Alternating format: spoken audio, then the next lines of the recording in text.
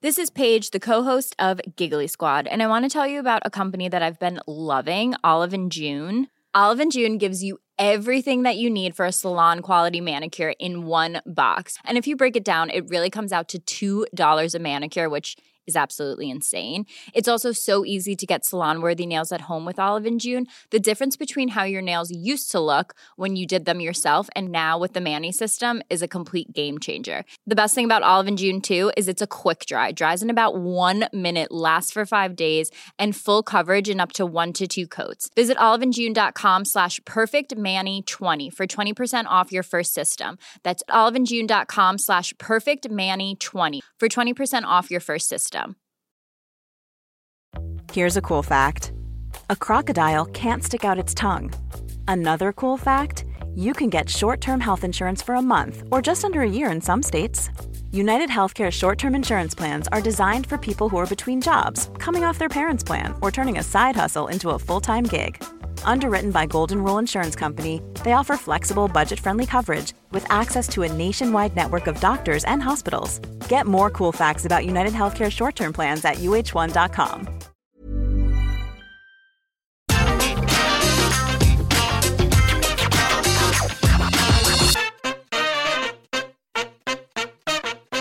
A bad storyline can totally derail a wrestler. Doesn't matter if you're a champion, doesn't matter if you're 6'2" and jacked. If you're told your best friend is now a flower pot, that's it. You're the flower pot guy forever. This has happened a lot over the years, not the flower pot bit, even to performers who by many are considered among the best ever.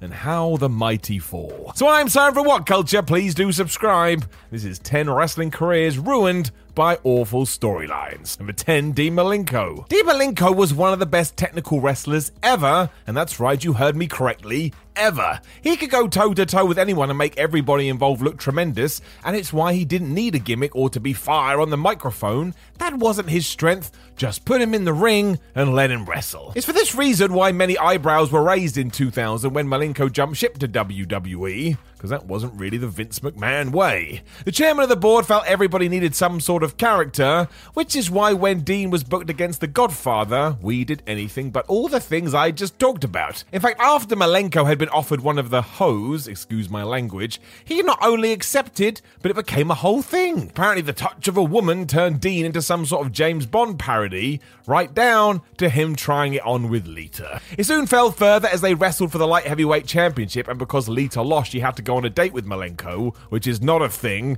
and because none of it was enough, the Hardy Boys then beat up the former WCW man in a hotel room. Not only was this story rubbish, but it was just such a poor fit for Dean Malenko. We should have just let him take on fools every week, and sadly, about a year after this, he just quietly retired. Number 9, Zack Ryder. Zack Ryder needed something in 2011, and he found it on YouTube. The first wrestler to really take advantage of the platform to get himself over instead of waiting to be used on TV. It was an excellent plan because it worked. Within months, arenas were filled with fans chanting his name. This even resulted in a US Championship win, and for a few weeks, we all truly thought this was going to be one of those brass rings story in full effect.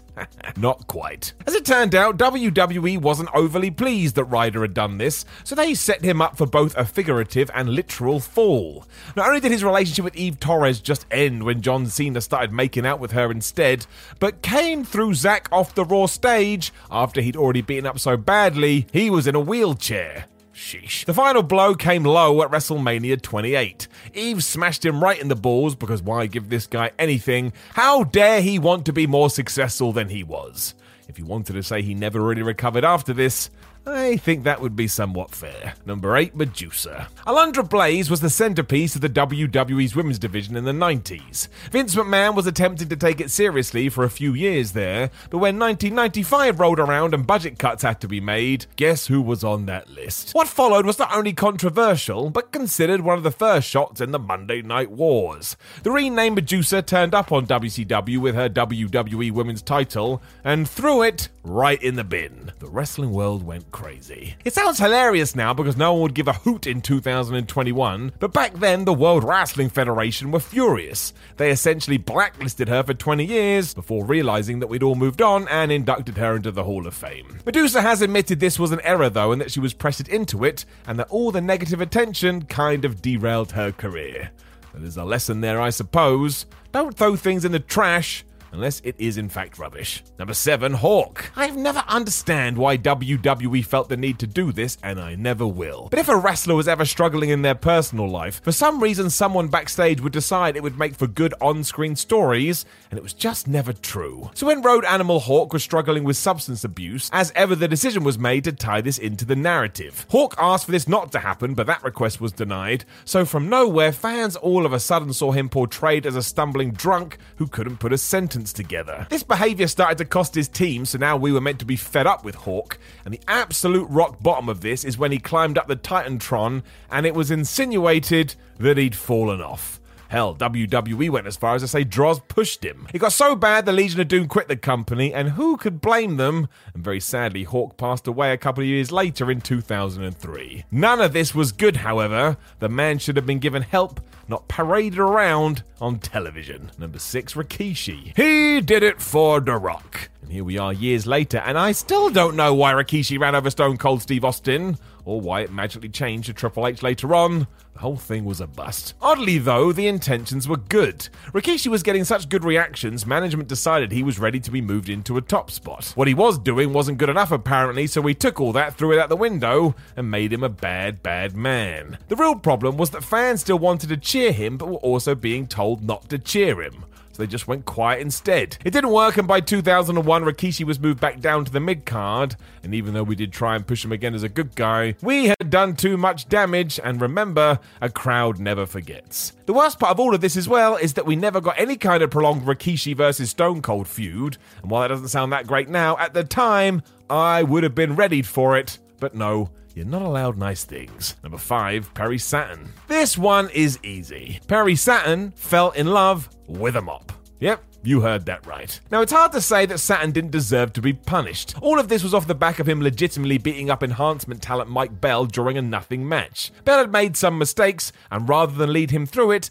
Perry unloaded on the poor guy and left him a beaten mess. This is not wrestling. WWE threatened to fire him if he ever did it again, and also arranged this storyline. Saturn would see a mop, or moppy, resting backstage, and then decide that this inanimate object was the one for him. Somehow this would get a reaction from the fans, but it came to an unfortunate end when Raven took the thing and threw it in the wood chipper.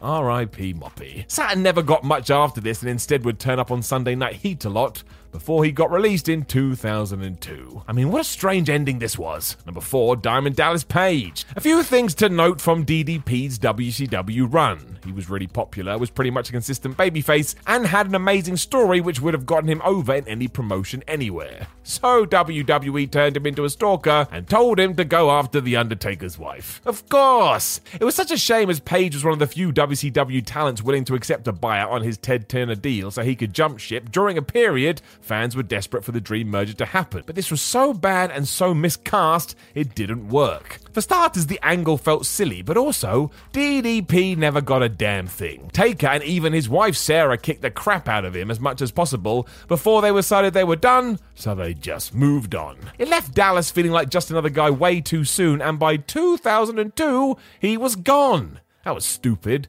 This is DDP though, so he's just gone from success to success, but still, talk about not knowing what to do with a guy. Number 3, Muhammad Hassan. Debuting in December 2004, Muhammad Hassan has to be considered one of the most controversial characters ever. While at first the persona was meant to be more nuanced, where he made it clear that Arabs were being unfairly stereotyped, soon WWE threw that out the window and instead just went with the stereotype. I swear they can't help themselves. What really went beyond the measures of good taste was a SmackDown angle in 2005. As Hussein feuded with The Undertaker, a group of masked men with garrote wire headed to the ring and essentially acted like terrorists. This was ill-advised anyway, but the fact that actual terror attack happened in the UK in the same week meant there was understandable uproar. Muhammad was written off TV as some sort of make-weight at the Great American Bash a few weeks later, and we never saw the man again. I mean, how could we? This had created such a stink, and all the heat had gone on the guy behind it. Was just awful. Number 2, Kane.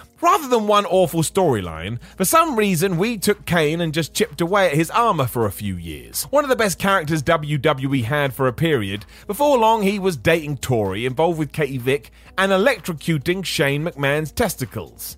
That was just the start of it too. We could also mention the fiasco with Lita and her pregnancy, and even Dance with Santina Morella.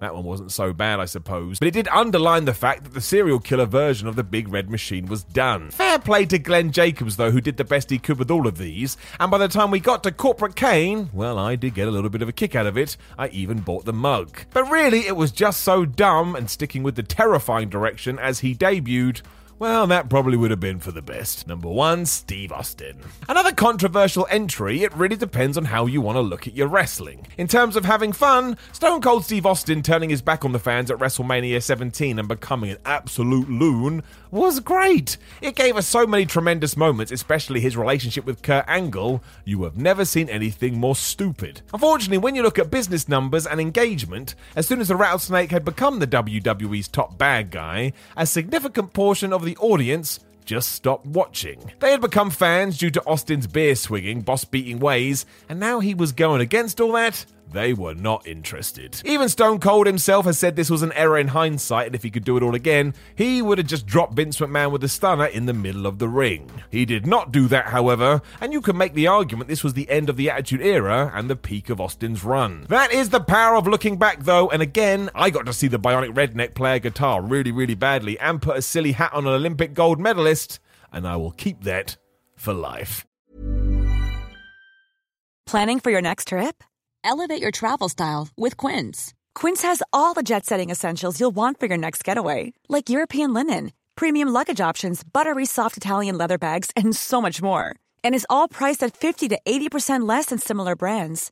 Plus, Quince only works with factories that use safe and ethical manufacturing practices. Pack your bags with high-quality essentials you'll be wearing for vacations to come with Quince. Go to quince.com/pack for free shipping and 365-day returns. Planning for your next trip?